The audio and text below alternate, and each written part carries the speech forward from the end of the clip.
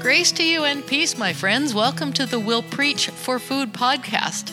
I am Pastor Brenda Satram, standing in for your usual preacher, Pastor Doug Peterson, who happens to be my husband. I'm here at Faith Lutheran Church in Shelton, Washington. Spiritual formation is my thing. I'm interested in spirit because our wants, needs, and longings, our fears, hurts, and dreams, our values and principles and character are all invisible, spiritual things that drive our visible lives.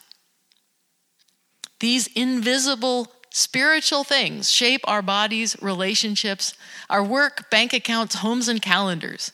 Our spirits shape our lives. And our lives shape or form our spirits. Here at Faith, we say we want to grow closer to and more like Jesus. To do that, we're going to have to move. We'll want to come and see Jesus like his disciples did. We'll want to hang out with him like his friends Mary and Martha. So at Faith, one way we'll do that is through spiritual conversations at home and at church that use a pattern called the Faith Five: share, read, talk, pray, and bless. Faith Five conversations form our spirits in ways that grow ourselves, our marriages, our friendships, families, and world. So, welcome to the Faith Five. Share, read, talk, pray, and bless. We start with sharing. God already knows everything about you and me, but we don't know each other, and we don't even really know ourselves until we share our stories. It can be scary, but friends, no thought or emotion is foreign to the God whose image we bear, who in fact has worn flesh himself. And the stories of God and God's people tell it all. There's nothing left out. For example, in today's Psalm 139, David praises the God who created and formed, who knows and attends him every moment of every day with almost suffocating intimacy.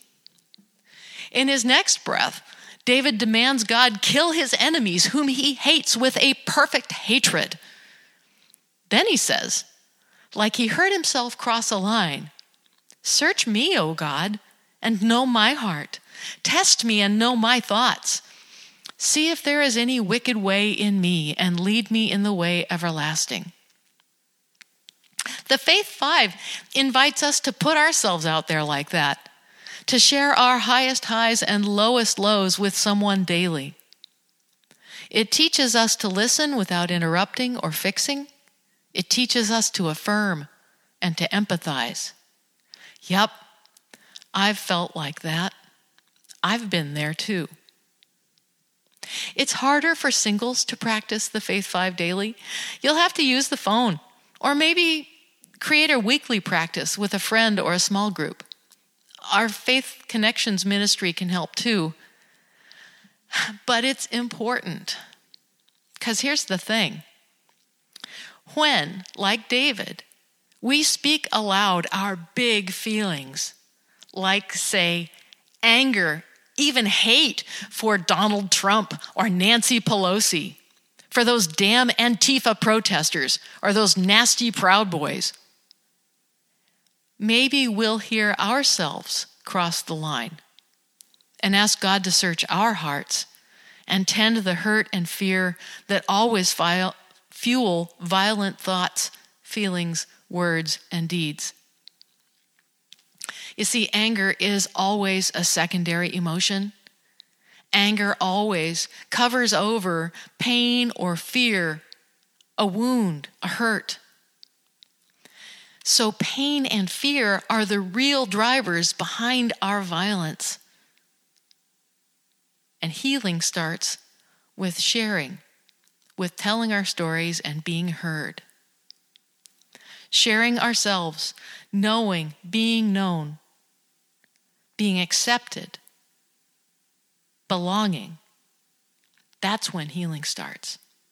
And we do it at home first, and in our home of faith. Welcome. Read. God still speaks. And God speaks in the Bible. So in our families and our family of faith, we read it. The Bible is an ancient book from a foreign land, so it is hard to read. That's why we read it together and start with smaller, maybe clearer bits, like today's story from Samuel. We don't need to be experts to listen for God's voice in our hearts. We just need practice. Study helps. But we can get there from here. Now, as I tell this story, kind of simply, you can read it at home in full this week, but I won't do it just now. As I tell the story, listen for words, phrases, and images that stand out to you. Long ago in Israel, when words and visions from God were uncommon, the boy Samuel, his own birth and answer to his mother's desperate prayer, was ministering in God's temple under Eli the priest. One night while Samuel was sleeping near God's lamp in the temple, he heard a voice call his name. Samuel! Samuel! He ran to Eli's room. Here I am. You called? No, I didn't, said Eli. Go back to bed. Twice more this happened. Then Eli caught on. Samuel, he said, if you hear the voice again, say, speak, Lord, for your servant is listening. So Samuel went back to bed, and God called again. Samuel listened, and God entrusted a big, hard message to a new young messenger. So, what stood out to you? I'll tell you, this line always captures me. Speak, Lord, your servant is listening. Let this be our prayer every time we come to read. Speak, Lord, your servant is listening. God does speak. Help us listen. And then let's talk. The Faith 5 invites us to ask, where does this passage connect with my life? I'll tell you, it connects for me that in Samuel's day, God seemed quiet and far away. I get that. At the same time, Samuel himself was an answer to prayer. Maybe God's standing right in front of me, and I didn't even notice. I love that Eli doesn't think clearly in the middle of the night. Neither do I. What connects for you? It's probably different. So to talk about that makes us bigger and richer. We understand more. Today's gospel lesson from John reminds us that everywhere Jesus went, he gathered people to see and hear and talk about him and his work, to learn and grow because, not in spite of, our differences. For instance, in our psalm, David hates folks who do bad stuff in God's name with that perfect hatred. And when we come and see Jesus, we hear him say, love your enemies and pray for those who persecute you. On the other hand, Jesus threw small businessmen out of the temple in anger. We should talk this through. Figure out what it means for us. Because every day we live and follow Christ in a wild new world. Our kids and grandkids question cultural norms that I rely on. Gender, sexuality and marriage, language, religion, economy, ecology, everything. This scares me and it gives me hope. Because it lets us talk it through and find new ways to move. In our house and in our house of faith, Pastor Doug and I are committed to talking about everything. There is no bad or stupid question. All the thoughts, feelings, and possibilities are and should be on the table, and I will not judge anyone who disagrees with me. In his first letter to Corinth, at least I will not judge them. I will, but I will repent and I will give it up and I will move on. That's how that goes. So in his first letter to Corinth, Paul writes, in Christ all things are lawful for me, but not all things are beneficial. All things are lawful for me, but I will not be controlled by anything. So there's a way to talk it through, right? I will not judge people. I will ask, is what we're doing or thinking beneficial? Is it controlling you? Is it controlling us? I'll ask, is this working for you or for us? I'll ask, does this thought, feeling, or behavior look, sound, smell, and taste like Jesus? Like God's Spirit? Or like something else entirely? And before I question anybody else, I will sit and search my heart with God and talk with a trusted, faithful friend or two. This kind of conversation opens our minds, forms our spirits, shapes our lives toward Christ's. So we talk and we pray. The Faith 5 practice invites us to pray for each other, to remember highs and lows, our reading and its connections, and to speak with God on each other's behalf. Praying for another person honors their story and shares their load. There is no wrong way to pray for yourself or others. You just can't get that wrong. Bible folk pray in exquisite poetry and primal groans. It is this simple. God wants a conversational friendship with you because God loves you and longs to hear your voice, especially in your care for others. Quick story about prayer.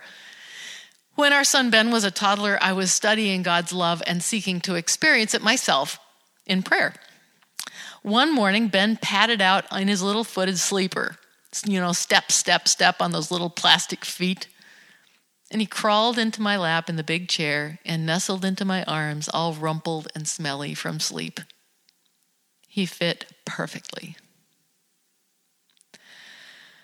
Remembering that moment of resting love still takes my breath away. And I thought, this is how God feels when I show up. God loves me like this, only way so much more, however rumpled and messy I am. God loves you like that too. Just show up.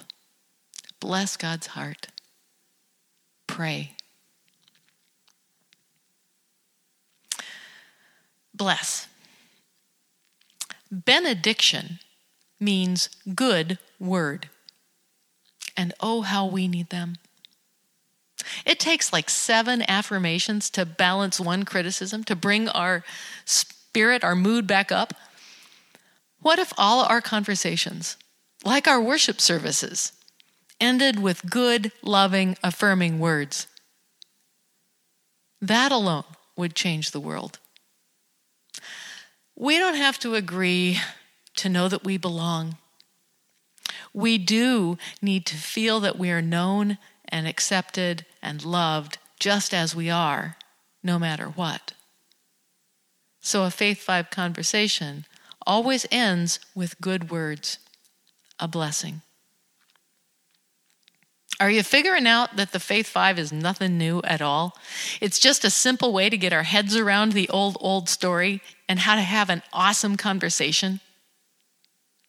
Doug and I trust that practicing the Faith 5 pattern of share, read, talk, pray, bless in our homes and at our church will help us connect with God and others in ways that form our spirits and shape our lives to be like the free, brave, loving Spirit of Christ. And that will bless the world. Dear ones, God made you special and loves you very much. Amen.